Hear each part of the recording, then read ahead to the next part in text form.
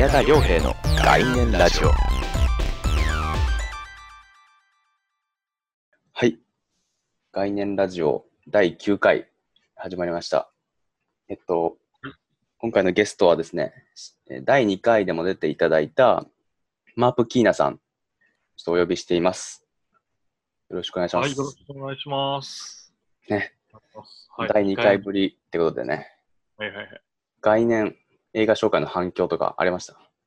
なかったですね、概念なかった紹介結構いい回になったと思ったんですけどね、割と。そう、僕も手応えはあったけど、でもなんかそうね、みんなあと後輩とか出てくれたりとか、なんか、いそうですね、ろんな人が臼井さんとかも出てくれたりして、ありがたい、もうありがたい、僕の成果ではないんですけど。100人ぐらいダークレイン見てくれてるかもしれないですね。どうなんだろう、売り上げが上がってる可能性がある。ダークレインで、はいはいはい、なんかマップキーナさんは作家活動で、なんかよく MacBook に貼るなって書かれたステッカーとか、概念って文字が刺繍が施された帽子とか、言葉自体を使ってなんか概念を認識させたり、対象の概念をぐらつかせるみたいな作品作ってる方だなと思って、ってことでそういう言葉をね、こう扱う作家さんということで、今回のテーマは言葉の概念についてちょっと掘り下げられたらいいなと。でかいっすね。はい。悩んでるところですね、そこは。もう概念ラジオって言ってながら、もう言葉に対するね、概念を掘り下げてなかったんで、はいはいはい。第9回ということでもう、スペシャル、言葉スペシャル。いや長いっすよ、これはずっと。これはもうね、根深い問題っていうかもう、どこに行き着くかわかんないですけど、そうっすね。やっていけたらいいなと思ってるんですけど、言葉と概念って切っても切り離せないものですけど、言葉を題材にしてるマープキーナさんってやっぱり、作品に言葉を扱う理由ってあるんですか？はいはい。もともとは大学入った時が、大学が、玉美の芸術学科というところで、はい。主に美術周辺の言葉について、言葉だったり、なんか、映画史とか美術史もあるし、もっとジャーナリズムっぽい考え方もあったりとか、はい。民族学とかの、基本的にはでも言葉を扱うところで、なんでそこに入ったかというと、なんか、もともと美術とかは好きで、現代美術とか、抽象絵画が好きで見てたときに、やっぱ感想とかでやっぱなんか、絵の感想を言葉で書くとかいうのも結構変な話、無自覚のうちに変換してるから、っていうのはあるんだけど、その中でやっぱり言葉にできない美しさとか、言葉にできない何々みたいなことを言うときに、やっぱり言葉を知らないのにそんなことを言っていいのかなみたいな不安があって、言葉を知り尽くした上でやっぱりその向こうに言葉にできない良さみたいなのがあるんじゃないかと思って、美術というか美術というよりは美術の構造と言葉についてを学びたくて大学に入って、そこからいろいろ学んでいく中で、でもやっぱり言葉っていうのはやっぱり人間って言葉でしか世界を理解できないから、有名な話で虹の色の数とかの話とか結構有名じゃん。有名なんだけど。日本は7色だけど、アフリカのある地方では8色とか、もっと2色とか、一番短くて 2色とかなのかな、虹の色が。あれとかもなんか言葉によってものの見え方が変わる。言葉があるから色を認識できるってことね。そう。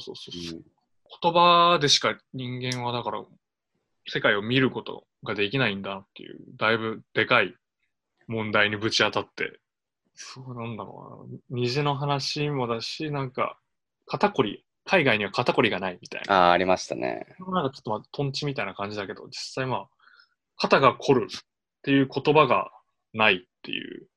日本人は肩こりって言葉があるから肩こりの症状を訴えたりするけど、海外には肩こりっていうか、首こり、もしくはなんか本当に、背中こりみたいな。肩が凝る。肩という部位の場所の言葉の表記の揺れというか、場所が違うっていう、簡単なんか、トンチみたいな話なんだけど、でもそれとかもすごい表してて。面白いよね。だから、痛みとか感覚すらも言葉があるから明確に意識しちゃうのであって、なかったら、その痛みで苦しむ必要もないみたいな。そういういい面もあれば悪い面もある。この言葉だけど。病気とかもそうだもんね、全部。ね。その言葉を扱うマープキーナさん。僕も作品たまにね、言葉とかもやっぱ使って、アイデアの土台として言葉を使ったりしてるんで、言葉の新しい面とか今回発見できたらなと思うんですけども、でもこうやって僕たちがこう普通に使ってる言葉ですけど、外をね、なんか飛んでる鳩とかさ、カラスからしたら僕たちのこの声も人間の鳴き声でしかないわけじゃないですか。はいはいはい。意味のない人間の鳴き声。僕たちが普段こう書いてる文章も、もう動物からしたら黒いシミでしかないわけじゃないですか。はいはいはい。そこに意味を持たせてきたのが人間ですよね。うん。複雑な言葉になってって、親からここから子供みたいな風に今人間っていう生のハードで伝達されてきた文化というか言葉を使ってるわけですけど、なんかさっき、マプキーナさんおっしゃってたその言葉化できない感情みたいなものがあるっておっしゃってるじゃないですか。なんかそこら辺すごい面白いなと思って、こう意味のある言葉と意味が宿ってない言葉、もしくは言葉にできない意味みたいな、はいはいはい。ここら辺ちょっと掘り下げていきたいんですけど、なんかその話がある、そういうエピソードが。例えば意味のない言葉で言うと、なんか僕コンビニのバイトやってたことがあって、はいはいはい。でなんかありがとうございますって言うじゃないですか。はいはいはい。もう言いまくってても最後らへんわかる。ありがとうございますってもうプログラムからされたありがとうございます。そこに感謝の気持ちが全くないんですよ。はいはいはい。だからコンビニ店員のありがとうございますって意味が抜けた抜け殻のようなありがとうございます。音だけのありがとうございますっていうのを聞くことができて、はいはいはい。あれって結構価値というか、なんかゾクゾクっとしちゃうんですよね。あれを聞いてると。俺もバイトやってて、コンビニで。最終的にあーしゃーみたいな、この全部ありがとうございましたと、その全部に使える、全部ありがとうございましたと、なんかご利用で全部おはようございますが、なんかすべての要素をふんわり兼ね合わせて、こう、音だけでこう、全部。包括しちゃう。なんか便利なありがとうございます。そうそうそう、それとかも使って作り出したりとか。コンビニっていうコミュニティで出来上がった新しい言葉だよね、もうそれはもう。辞書に載ってるありがとうございますとちょっとニュアンスっていうか意味が違う。とか、あと、だからそれで言うと、最近僕 K-POP ハマってて、K-POP アイドルの、歌って、日本語に輸入されるとき日本語訳バージョンで歌われたものが輸入されるんですけど、日本語訳された K-POP の歌って、なんか、歌手が日本語を理解してないまま歌ってるのか、筋肉が発達してないせいなのか、独特な発音の日本語になってて、あれも僕、ゾクゾクっていうか、日本語聞いてんのに、日本語に聞こえない。空耳アワーズみたいな。そこら辺がすごいなんか、作品に応用できないかなとか思って。意味がなくなった言葉がこう、雑に使われてることに対してゾクゾクっとする。僕はもう、現象自体が面白いですね。なんか、なくなっちゃったっていうの、この、自然って偶発的になくなったのか何なのか分かんないですけど、その現象自体は僕は面白い。ただ単に面白い。マーク・キーナさんもでも作品でその言葉の意味とか結構、意味を引き離すとか意味を強調するみたいな試みされてますよね。そうだね、結構。だから言葉を使ってるっていうのは言葉を使いたくてというか、なんだろう、自分の作品への意識としてなんかすごい無駄なものを使いたくないみたいな。無駄な要素があってはいけないみたいな。一つ一つこう純粋に無駄なもの不純物を取り除いて作らないといけないっていうのはなんか気持ちがあって、例えばなんかビデオアートとかって、として、だからモニターで見たとして、その映像自体はその作品かもしれないけど、なんだろう、そこからそのパソコンじゃない、そのモニター自体のこの形の意識とか、その例えばコンセントが出ててみたいな、それとかも全てだから作品の一部として見れるけど、それはなんか他人の美意識が入り込んでるみたいな。なるほど。イメージ出して、そういうのはやっぱなんだろう、こう人と一緒に作っちゃったみたいな、自分で作った作品とはちょっとなんかノイズとしてそういうことでどんどん削っていくと、だから言葉とかも実際こうね、当たり前のように喋ってるけど、これってもう何百年ある歴史の中でこう生み出されていった、作品だし、フォントとかも作品もなんか一応文字使うときとかフォントも一番なんかシンプルな小塚語式なんか使ってるんだけど、あれとかもだから実際は本当に小塚さんが作ったのか俺わかんないけど、本当ないけど。そう有名なもう、まあある程度人が、小塚うん、さんかなんかが作って、結果一番だから使いやすいフォントとしてみんな使ってるもんね。うん。そうそうそう。結構その中から、なんだろう、その過程が透明になってしまうみたいな。過程が、そう、なんだろう、世界が便利になればなるほど、その、すべてのものを技術とか隠されて、こう、透明になってしまうっていうこと。そこに対してこう意識を持ってもらうっていうためにもなんかこう、あえて自分の作為とか美意識を入れずに、フォント一番有名なフォントで一番、なんだろう、真四角のサイズで簡単なサイズでステッカーを作るみたいな。なるほど。ことがあったり、そういう意味があった。意味っていうか、極力排除するっていうことだったんですね。シンプルな。排除して、そうシンプルに言いたいことというか、だから、あれとかもなんか、なんだろう、一番自分の作品でなんか文章を読めるのって一個だけなんか学生 CG コンテストに出した時の、なんか学生 CG コンテストに応募するスタンプっていう。作ってましたね。そうそうそう、それがなんか一応、そこに、多分そこだけで唯一なんか自分の作品についての文章を言ってて、結構それがなんか、現代美術の問題について、二つを解決するためにこの作品を作ったみたいなことなんだけど、結構でもそれ自体結構すごい難しい言葉を使っていて、それ自体もなんかこう作品っていう、まあ、ビジュアルのものにこう文字で説明を複雑につけるっていう、陳腐なイメージに複雑な文章をつけるっていうの自体、構造自体がこう、作品を、今の現代美術の作品を否定というか、皮肉ってるっていう感じでもあるんだけど、それについては、その文章には書いてないから、その文章の中で本当に現代美術をどうやって次のステップへ持っていくかみたいなことを真剣に書いてるんだけど。そうだよ。結構だから。じゃあ極論、その文字すらも使いたくないっていうそうだね。文字、そう。だからもうテレパシーがあったら、それを使うっていうことなんですよね。そう。そうなってくると、どこまでがノイズになっちゃうんですか、じゃあ。マープキーナさんの。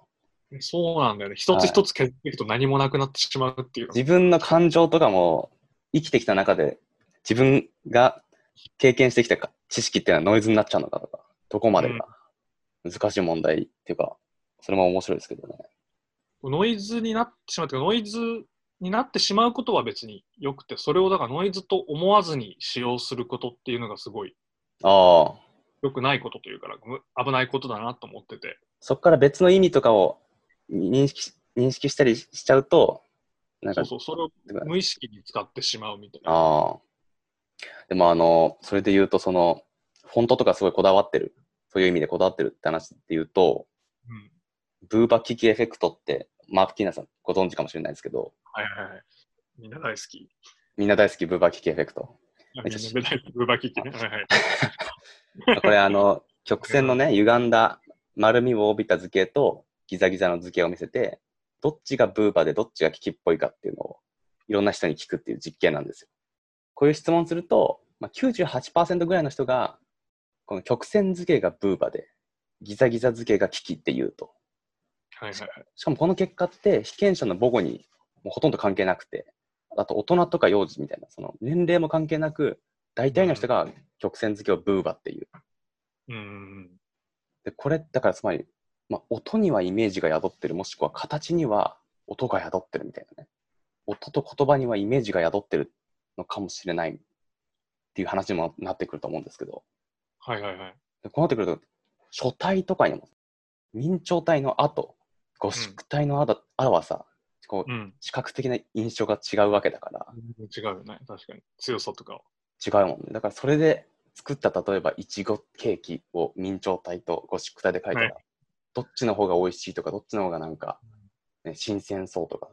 だからそこをね、それ自体がまず、文字に書いたらいちごケーキ自体がこう、実物のいちごケーキを、一旦文字に、言葉に変換して、その言葉を文字にして、その人もが見てみたいな感じですごい、いっぱい変換されてる作業が、その時点でももうかなり変換されてるもんね。実物と。英語とかでもね、レッドと赤は印象違うしね。同じ赤なのに。そう。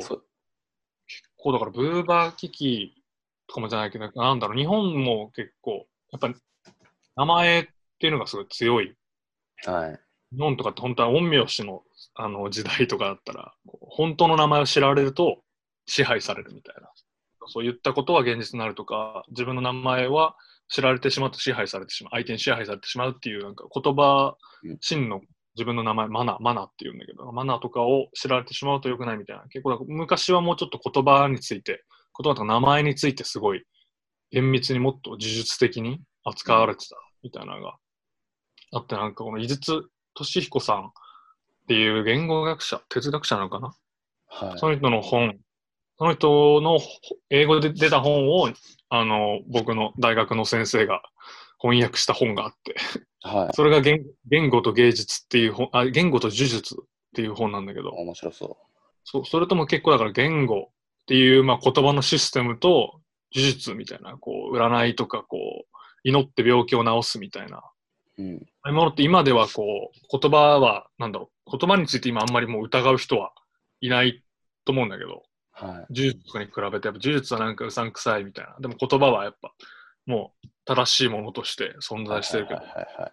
結構日本、てか世界中でもそうだし、日本でも結構過去、どこで呪術と言語が生まれたかみたいなことを調べようとすると、うん。結構どっちが先かっていうのがあんまり不明瞭らしくええて、言語、また踊りとか、はい踊りとかとはいはい。言葉っていうのがどっちが先にできたかっていうのが結構曖昧な状態で、ええ結構現実からしたらそんなあんまり言葉の方が後みたいな、もっとね、踊ってこう求愛行動とかじゃないけど、そういうことがあって徐々に発達してからようやく言語が生まれたと思われがちだけど、結構そういうわけではないみたいな。逆かもしれない可能性もある。そうそうそうそう。ってなってくると面白い。結構言葉自体をこう、そのまま信用して使うのはだいぶ怖いというか。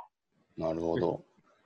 呪術って面白いですね。言葉と呪術の関係って。うんうん。なんか、糸井重里さん、コピーライターの糸井重里さんが言ってたらしいって噂がある話なんですけど、うんこ臭くないダイヤモンドってはいはい。言葉を言ったらしいんですね。うん。でも、うんこ臭くないダイヤモンドって、うんこって文字が入ってるせいで、うん。うんこ臭いダイヤモンドをイメージしてしまう。はいはい。だからもう、その意味としてはね、意味としては、うんこ臭くない、綺麗なダイヤモンドって言ってても、言葉として、音として入ってる時点でもその印象が刷り込まれちゃうみたいな、うんうん言葉の強さっていうか。だから、心理学でもさ、なんか、うん。プライミング効果みたいな、うん。そういう事前に得た情報に後の思考とか影響を及ぼされちゃうみたいなのがはいはいはい。あって、例えばなんか若い被験者に灰色、忘れっぽい、薄い髪、孤独みたいな、年寄りをうん。連想させる言葉を言うと、その後のその若者たちの歩く速度がすごい遅くなっちゃうみたいな意見とかあるんですよ。マジだからやっぱそ、それほど言葉って聞くだけで行動に影響を及ぼしちゃう。思考に影響を及ぼしちゃうん。う。呪術としてだからもう、今も使われてますもんね。そういうそう。ことで言うと。それを、そうだよね。使われてるっていうことはあんま知らないと使われちゃうから。まあ、呪術自体もなんか面白い。てかあんま踏み入れちゃいけないうん。感じもするけども。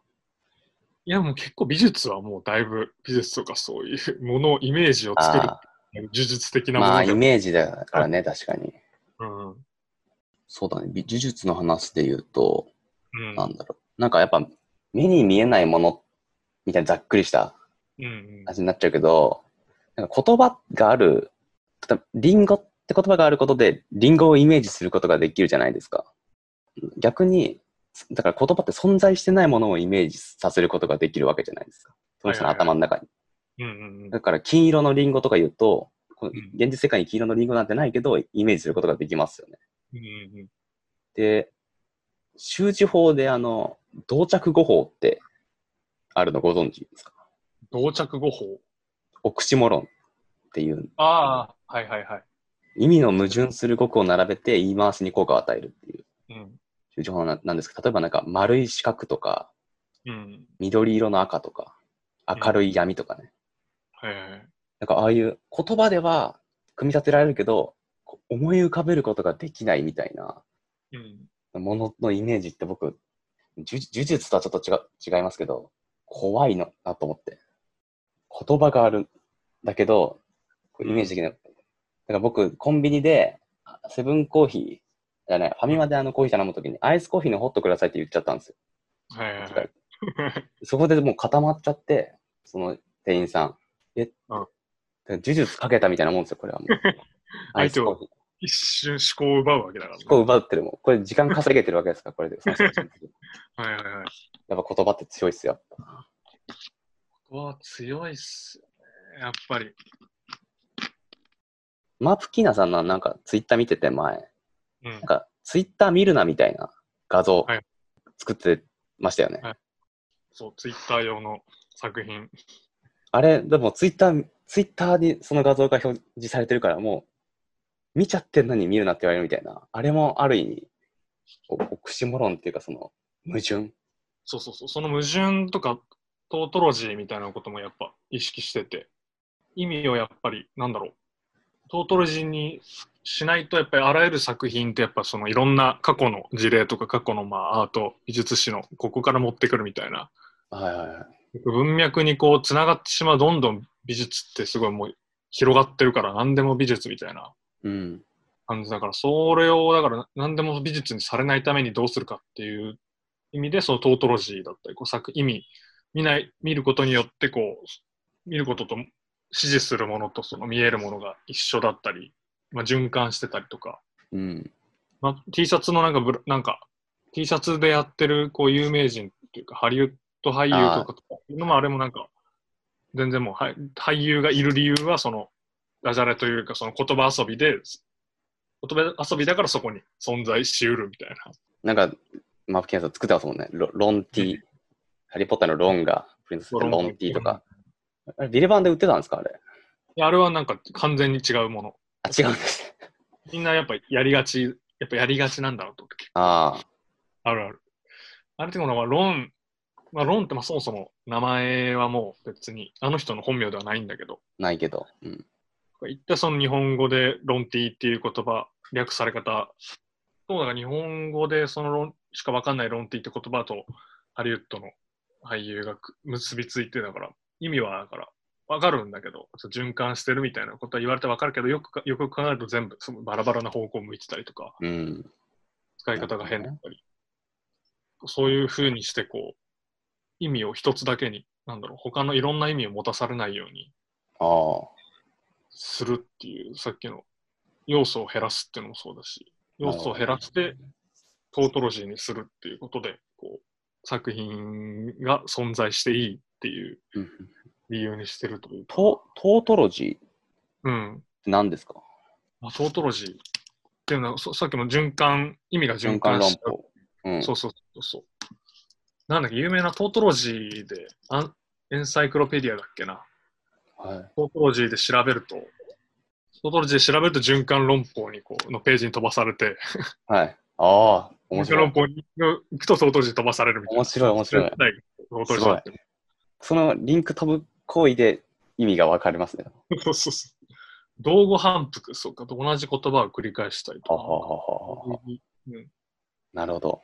あれトートロジーなんか、下の文章は間違っている、上の文章は正しいっていう文あるじゃないですか。はい。あれもじゃあそのトートロジー。そう。あれ作者が僕分からなくて。それが作品としてある？なんか作品として見たんですよね、僕。そういうトートロジーを説明するときに結構そういう。説明がされる。作品じゃないのかな、もしかしたら。なんか出てきたよ。だからコーランはアラーが正しいと言っている。なぜなら、アラーはコーランが正しいと言っているから、みたいな。もう面白いな。それが、だから、トートロジーとかってお互いがお互いの理由になってるみたいな。それ以外のものは一切入ってこないみたいなのって結構、そういうのを使って作品を作ってるのかな。やっぱこういう言葉があるから、やっぱそういう構造も作れるけど、なかったら多分、そういう概念ってないよね。矛盾みたいな。なんかそのマジックっていうか、言葉の恩恵だなと思うんですけど。そうだよね。なんか、面白い言葉というか、だから言葉が一番言葉って文字が一番世界に広まったのってのは活版印刷は生まれたからとかなんだけど、活版印刷が結構生まれた時の状況とかもすごい面白くて、い。は活版印刷っていう、まあ、簡単に本当に文字が世界中に、国中に広めれるっていう技術が発達した時に、やっぱりその反対があって、世界から。世界っていうかそのギルド、その国の中で反対があって、そこはなんかその文字、自分、筆でその文字を写す人たちの業界い。ああ、なるほど。から反対があって、はいはいはそい。その反対、まあ、単純にその儲からなくなるっていう反対とかもあるし、もっとなんだろう、文字でそう写しちゃうと、その喋った言葉よりもなんかもっとなんか質が悪いというか、うん、なるほどね。ないんじゃないかな。写真で撮るのと、写真が生まれた時にもやっぱり絵画が終はいわるみたいはいはい。な、絵画が滅ぼされるみたいな、前の技術が出てきたらやっぱり、新しい技術が出てきたらやっぱ前の技術がすごい反対するっていうのは、うん。まあ、文字自体も、文字が生まれた時自体もそういう反対があったらしいであって、すもんね。そうそうそう。その中で、どうやってもう大量に文字が印刷していく中、されてる中で、どうやってその文字の著作者が、その時は著作者の著作権なんて存在しないから、は初めて著作権が生まれたのもその活版印刷が生まれてからなんだけど、い。うん。らしくて。その中でだから、なんで著作権生まれたかっていうのも、著作者を守るというためよりかはなんか、その場所の土地の国の権力者が、著作権料としてお金をいっぱいもらえる。はいはいはい。これだから、弱い著作者を作るためというよりは、結構大きなシステムの中で、どうやってお金を手に入れるかみたいなシステムああ、のために生まれたっていう面が結構強くて、著作権って。そうなんだ。だからそういう面がやっぱり強くあると思ってて、なんか、うん。そういう人が、弱い人の創作物を潰すっていうか、そういう感じに思ってる人も多分多いと思うんだよね、著作者。なんか、それって著作権大丈夫なんですかみたいなとか、なんか、結構もともとはだから、両方の面があって、結構そこも作品に著作権の問題とかを結構強く意識させるようにああ、作ったそうなんだ。りとかしてて。マープキーナさん、著作権のない世界で生きてるような作品作ってますもん。それはもうあれは写真を使うしかないから使ってるんだけど、ああ、絵とかをそこは、はいはいはい。絵とか描いちゃうとそれはだから、その人の美意識とかが入ってしそのまうから、人のエフェクトというか、フィルターというか、うん、入っちゃう。自分が言いたくなくて、そう。著作権とかもなんか、ずっと著作権とかなんか言葉とかもなんか勝手に、本当はもうフリーだけど、誰かが作ったものを勝手に作品にしてるわけだから。面白いね。歌詞とかも特定の文字列だと著作権がはいはいはい。発生するとかなんか怖いよね。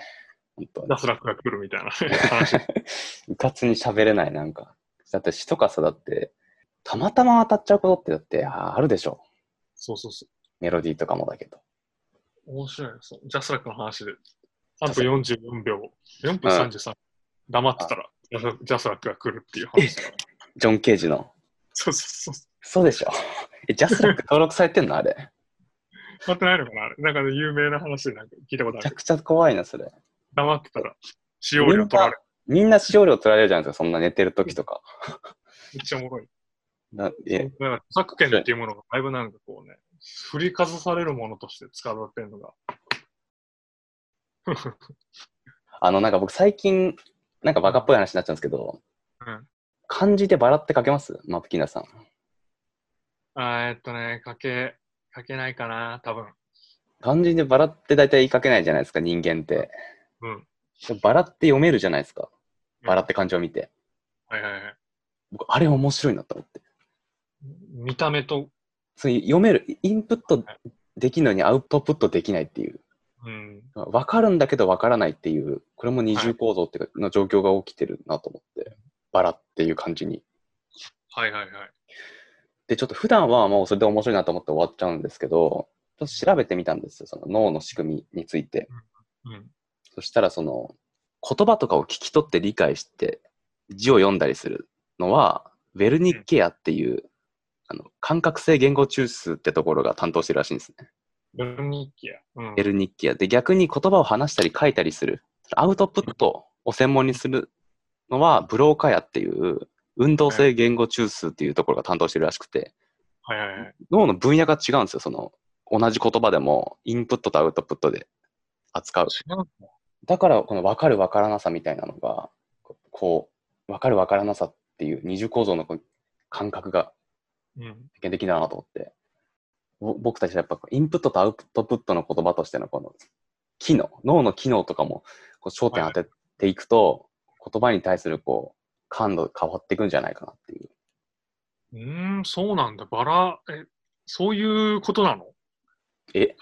バラっていうのはこういうものっていう、記号としても認識してるから、それがバラと読めるみたいな。そうそうそう。で、それは脳の違いによる感じなんだ。読み取るのと、そうそうそう。書くのでは違うから、分かる分からなさってさっきのだから丸い四角とか、あれはまた違うその仕組みなんでしょうけど、なんかそこら辺僕すごい興味があって、言葉ですら表せないものとか作りたくてずっと。言葉で言うとその非言語と言語って分かれてるじゃないですか。僕たちってその大体言語を使って作ってると思うんですけど、非言語って例えば咳とかしゃっくりとかあくびとか口から出す音なんだけど、意味がない。でも鳴き声とか笑い声って言語としての意味はないですけど、ある意味言語以上にこうダイレクトに感情を伝えることができるツールじゃないですか。あそこら辺をね、なんか使った音楽とか、もう使われてると思いますけど、なんか応用の違いがあるなって。どうなんだろうな。広い意味で言ったら言語な感じはするけどな。やっぱり咳とかもしたらやっぱ大丈夫みたいな。声かけたり、そのコミュニケーションになり得るというか。確かに、咳払いみたいな、ああいう意図的に咳をするみたいな。それとかもそうです。で言うと言語に近いですよね。確かに。あくびとかもね、ある意味その暇だよっていうアピールでもあるしね、確かに。確かに、そういう側面もある。哲学者で結構好きなビトゲンシュタインっていう人がいて、その人がだから言葉から見て世界をどこまで記述できるのかっていうのを試そうとした人で。それで結構序盤結構晩年と最初の方では考え方のだいぶ変わってるんだけど、結構初っ端の方で語り得ぬものについては沈黙しなければならないみたいなことを言ってて、これがだいぶ俺の中で意識されてる言葉なんだけど、そうなんだ。喋れないものについては本当に喋れない。これもトートレシピな感じだけど、言葉でしかやっぱ人間は理解できないから、言葉で理解できないものっていうのはそもそも存在しないとか、存在できないというか、考え方。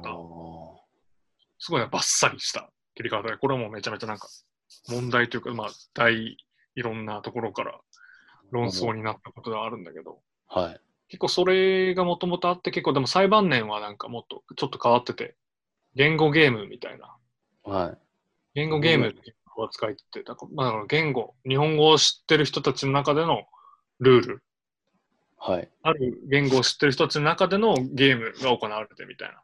ゲームっていうのも、例えばすべてゲーム、サッカーでもスポーツでもすべて見てる人とかはもうゲームのルールを知ってるから、何が起こってるかってすべてわかるけど、外側の人からしたらなんであの人ボール蹴ってんだろうとか球で打ってどうしてんだろう意味がわからないけど、中の人たちでは理解できる。ある程度の共通の団体の中ではそのゲームが実行されるみたいな意味にすることによっては日本人、人間というゲームをやってるから、その人間がやってるゲーム以外のことは理解できないみたいな。っていう考え方に少し最後は変わってて。でも実質は一緒なんだけど、ちょっと見せ方が変わってるというか。最初の考え方は、最初にマプキナさんおっしゃってた虹の、言語によって虹の色が見え方変わるっていうのも、それですよね、まさしく。その中でのルールで行うっていう。その考えとか、そのルールとか、そういうことに興味がだいぶいってるのかな。だって国家とかさ、国境とかさ、あれも人間ゲームですもんね。そう。言語があるからあるけど、関係ない。国なんてもともとないですもんね。うん。面白いね、哲学の話。哲学の話で言ったらなんか結構最近ちょっと前、これいつ出たんだろうな。2年前、2、3年前とかからようやく翻訳されて、日本でも有名になったなんか、新しい実在論とかなんか、はい。結構哲学的に結構新しい流れみたいなのが、まあ、まだ一瞬の流行りでしかないんだけど、はい。それでなんかなぜ世界は存在しないのかみたいなっていう本。タイトルから。そう。世界は存在しないって言うっていう話。ははは。なんか簡単に、俺もなんか全てを理解できたわけじゃないんだけど、はい。簡単に言うと、なんだろう、世界っていう言葉は存在するけど、世界っていうのはその一つ一つ人間からしたらその集合的な概念は存在しないみたいな。星があるっていうのは、星はあってちゃんと。はい。星がある、土地があるっていうのは、まああるんだけど、世界っていう、もっと上位的なくくりのもの。国とかもだから国は存在しないみたいな。国境も存在しないって話と一緒なんだけど、はい。世界っていうものはその言葉ではあるけど、実物として実在するものとしては存在しないみたいな。言い方というか、まあ、視点の変換の仕方みたいなことなんだけど、世界は存在しないっていうことから結構考えて、やっぱりお金とか国とか法律とかも実際だから、本来は存在しないけど、複数人が存在してほしいと思うことによって存在するみたいな。うん。みんなが思い込んでるからあると思ってるけど。あと思い込んでるから存在できるし、はあ。みたいな。すごいよね。言葉の呪術だよね、もう。それも。そう総理大臣のとか部長が言ってるからって言うけど、部長は存在してない。実際。部長は存在する。部長は存在してんの？会社も存在するか。でも会社も言葉じゃないでも。言葉だけど、だから、どこまでが、だからそっか、システムとして、多分会社っていうのが、厳密にはだから存在しないのか。でも会社っていうのがあると、すごい、だから、もう名前として会社っていうのがあると、すごい、権利問題も法人として契約しやすいし、めんどく人さい間もそういうことによって働けてお金がもらえるし、生活できるしみたいな、意味ではだからそう存在するけど本当は存在しない。でもまあその全ての言葉とかを世界は存在しないっていうけど、なんか中では結構ペガサスが存在するみたいな話ですけど、存在するしないっていうのが結構同時の状態というか、全てを10日に扱う、同じものとして扱うみたいな。実物に存在するものも、存在しない空想できるものっていうのも、フラットに扱うみたいな考え方で書いてあって結構面白いんだけど、なんかすげえ難しいから。難しそう。入門書とかあるのそれって。いやー、でもどうなんだろう。いや、ないかな。これが出てば、2年前とかに出て。哲学書って入門書の方が多いイメージが。そうだね。で、その入門書を俺は探すっていう。それからしたら簡単なのかも。やっぱ確かに。哲学者はやっぱ難しく喋るからね。もう哲学ってだけでもう難しくて俺の頭では理解できない感じちゃうけどね。面白いね。でも今噛み砕いてくれたのか分かんないけど、その説明聞いたらすごい面白かった。で、このずっとそういうことをひたすらやり続けて自分が存在するのかとか、そういうことをひたすらやってる学問だからね。学問って言ってもいいのか分かんないけど。分かんない。そうなんだよ。未だにじゃあ発展っていうか、積み重ねられてってるんだ。そう。へえ。哲学、興味深いですね。なんかでも結びついてきそう、くんのかね、他の分野と、それこそ、認知言語学とかと結びついてくんのかね、哲学って。哲学はでもそうだよね。ものの考え方みたいなところが多分、すべてのことにつながってるとは思うけど。なんか近い。やっぱいろいろ反論というか反対されることもやっぱ哲学が多いから。なんか有名ななんだっけ、全く存在しない論文をその哲学の教会に出して受賞しちゃったっていう話とかないもんね。知らないそれ。哲学の論文は誰も分かってないっていうことを証明しちゃったみたいな。難しい言葉とか難しい言葉とかをひたすら詰め込んで。そうだ、ソーカル事件。ソーカル事件。ソーカル事件っていうのが、へ1995年に現代思想系の学術誌に論文を掲載してしまったっていうことから発展した事件っていうか、え。まあ、本当にわけのわからない文章、簡単に言うとわけのわからない文章を真似て、科学用語とか数学とかもいっぱい、数式とかいっぱい入れて、哲学書として、現代思想として発表してそれが載っちゃうっていう。それ見る人はその、でも、プロっていうか、その道に精通した人が読んでるわけでしょ、その。そう。それで許可出しちゃうってどういうことなの？っていう。なんか、この当時で流行ってた哲学者とかも、そこに結構論争とかコメントしたりとか結構、大問題になってるところなんだけど。へえ、面白いな。だから哲学っていうのは存在すると思いがちだけど、結構こういう問題があったりとか、正しいと思われてたことが全然真逆だったり、反対されたりみたいなことがずっと行われてる学問だから、そこもだからそういうことを知って哲学勉強するってのはもっと面白いのかも。面白そうだね。これ聞いて興味を持った人もいるかもしれない。なるほどね。これもでもそうだね。哲学学会のゲームみたいなものがあって、なんか、その中に似せたものを入れることによって、それは正しく使われちゃうというか、間違ってるんだけど正しく使われちゃうみたいな。すごいね。他にも哲学ってそういう、ひねくれたっていうか、結構そういうのが多いの、やっぱ。哲学者の発表するものって。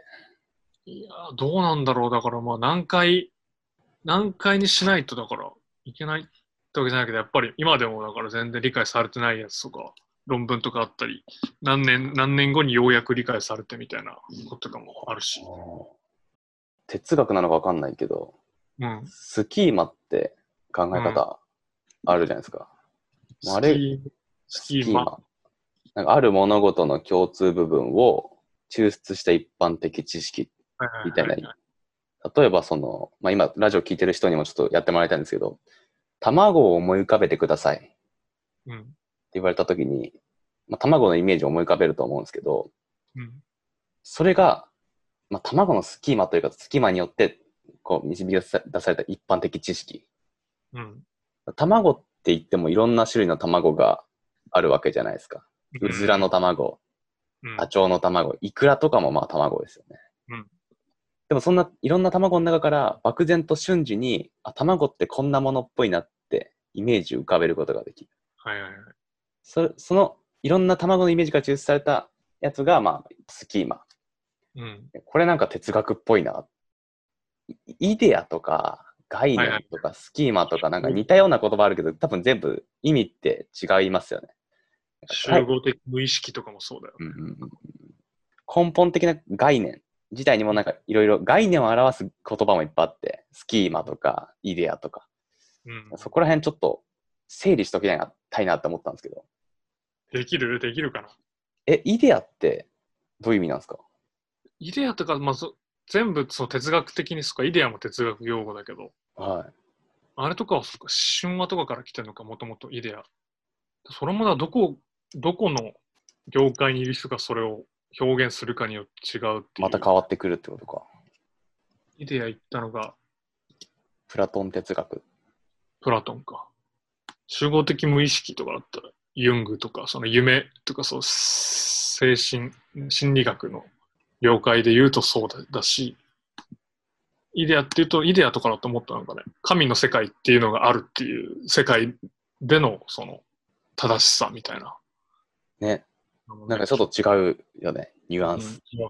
ニュアンスは。なんか前、僕ツイッターで概念変換するっていう試みやったんですよ。適当に言葉を言ってくれたらその言葉の概念変換しますって。例えばじゃんけんだったら、運を鍛えるための遊びとか、やったんですけど、そしたら概念って言葉の概念変換してくださいってお題が来て、で、むずいなって思った。一応世界の取扱説明書って僕は変換したんですけど、マップキーナさんどうやって変換します？概念。暗黙の了解というかなんだろう。概念はでもなんか今今の言葉で慣れとかなのかな。慣れ。なんだろう。こうまあだからわけわかんないものが出てきても、それをなんかどんどん、毎回見てるうちにどんどんそれが理解したわけじゃないんだけど、そこに存在することが、まあなんか、当たり前になるというか、慣れる。うん。で概念とかもなんか存在しないけど、なんかそう、多分、そのシステムと、見えないシステムとかを抽象的に表したものだと思うんだけど、それはまあ慣れることによってそれが理解せずとも、まあなんか使用できるようになる。概念を使うっていうのもそうだけど、例え話で使うのもそうだし。うん。いや慣れ、習慣の慣れ。習慣、そうだね。なんか無意識に起こってしまう慣れ。慣れるっていう状況。慣れるってこという状況だと思うな、今は。うん。まあ、僕、概念ラジオで概念言ってましたけど、概念とは何なのかについて全く触れてなかったんで、ちょっと今、掘り下げられてよかったです。世界の取扱説明書っていうのはでも、どういう？まあ、だからその概念、言葉、例えば椅子の概念っつっても、座るものだったり、コートをかけるものだったり、なんか高いものの、ね、電球を取り替えるために乗る台だったりするわけじゃないですか、椅子は。椅子にもいろんな概念が宿ってる。そういう椅子はこういうものであるっていう概念を一つ一つこう分解できるから、新しい椅子を開発することができたりするんですよ、デザイナーは。そういう意味でやっぱその椅子をどうやって扱うかっていう取扱説明書が概念なのかなって僕は思ったんですよ。まあ、物とかことの取扱説明書。うん。で、まあ、として僕は使ってるってことですね、概念を。確かに取扱説明書的な感じで言ったら、慣れてもその説明書とかを受け取って読んでいく中でそのいろんな使い方が分かるみたいな使い方。まあ、それ感覚的にもっと分かっちゃうレベルで慣れてるってことですよね、それが。っていうね。まあ、ちょっと。毎回みんなに聞いてほしいね。概念を言い換えるとどうなんですかっていうの。ね、ちょっと概念の概念をもっとね、具体的にするってちょっと変な話ですけど、やっていきたいですね。ということで、まあ、言葉についていろいろと、まあ、話してきたんですけど、なんか、言葉にまつわる概念小話ありますか？言葉にまつわる概念じゃないけど、なんかさっき出てきた話で、なんか、4分33秒がジャスラック登録されてたから。はい。迷惑な話だよ、本当。このラジオの最後もじゃあ4分33秒でお別れすることにする。あ、いいですね。それジャスラック来んのかって、YouTube のコンテンツ ID 登録されてたら、これもう見れなくなっちゃいますね。見れなくなるね。じゃあちょっと実験でやってみましょうか、最後4分33秒ね。無音が続くっていうことで。概念小話ある？言語の小話、そうね。なんかまあ小話っていうかこれ、エポック社が出してるおもちゃでなんか面白いのあったんですけど、プラントーンっていうね、植物感情センサープラントーンっておもちゃが昔出てたらしくて、植物と会話ができる装置なんですよ。で、これ、なんか最近の研究でもう証明されてたらしいんですけど、植物って会話してるらしくて、会話？まあだからそれは音としての会話だけじゃなくて、例えば芋虫に傷つけられた山よもぎが、化学信号を出して、周りのね、植物に防衛の準備を整えさせるとか、あとトウモロコシの根っこから 220Hz の小さなハミング音が出てるとかね。でそのハミング音聞いたトウモロコシの根は、そのハミング音出してるトウモロコシの根に近づいていくみたいな、なんかそういうコミュニケーションを取ってるっていう研究がされつつあって、で、その応用かどうかは置いといて、プラントーンっていうおもちゃは、その植物が出す電気信号を音に変換して人間とコミュニケーションすることができるっておもちゃなんですよ。マジ？もうね、これね、もうメルカリとかにはね、多分売ってると思う。もう中古？新商品じゃないんだけど、それでそのプラントーンの電極を植物に刺して、で、その植物に触れると、植物がフォーンってすごい高い音になったり、触ったりする。そう。見た目もめちゃめちゃいいじゃん。何これ。かわいい。いいんだよ、なんか面白い。あと、夜中になるとさ、なんか活発になったりして、すげえうるさくなったりするらしいね。はいはいはい。植物が生きてるっていうね、そうだそうだ、音というか、その、会話みたいにこう、コミュニケーションが取れる。やべえなと思って。エポック社って結構こういう面白いもの、やっぱりバーコードバトラーとかも多分エポック社だよね。だって。バケタンはバケタン。バケタンもエポック社なのなんかぽいよね。どこなんだろう。バケタンエポックない。バケタンどこなんだろう。バケタンっていう幽霊が近くにいるかどうかを判定してくれる。あれも勾玉みたいな形のやつだよね。そう、だからエポックその植物と会話したいなって思って。会話っていうか、こっちから言ったことは向こうに伝わらないよね。でもまあ、バイリンガルみたいな、バイリンガルのそう、でも、ほら、植物にさ、よく愚痴とか言うとさ、なんか話しかけると、こう、成長がすごいみたいな、そういう噂話もあるじゃない。はいはい。植物、実際、実家行った親がそれやってて怖かったんだけど。まあね、知らん人が見ると宗教的というか、怖いけど。でもなんか成長の度合いが違った、それは。そう、なんかある。違うね、感覚器官を通して、なんかあるんじゃないかなと思って。うん。それもね、まあだからおすすめですね。プラントン。僕もちょっと探して買ってみたいなって思ってます。はい、いいっすね。最近ニュースで見た、猫は人間にしか鳴かないってやつとか。面白い。猫同士の会話は別に鳴き方で、鳴き声で会話するわけじゃなくて。そうなんだ。みたいな話して、猫は人間にしか鳴かないって。すごいね。他の種とコミュニケーションするためだけの声。そう。やべえ。でも人間も猫に対して使う猫なで声とかって猫にしか使わないもんね。あれもある意味なんか一緒なの。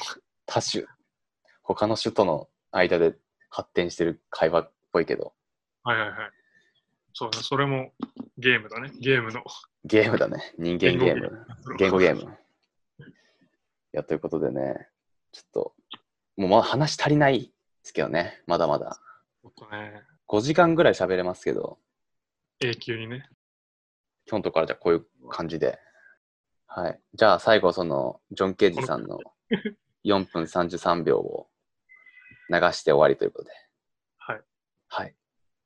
ということで。ありがとうございます。ありがとうございます。幽霊のやつも読んでください。幽霊のね、回も真夏にまたやりましょう。冬にやりましょう。冬でも。いいね。冬の幽霊とかもね、なんか面白そう。いいです。じゃあ、今回のゲスト、マープキーナさんでした。ありがとうございます。はい、ありがとうございました。ありがとうございます。はい。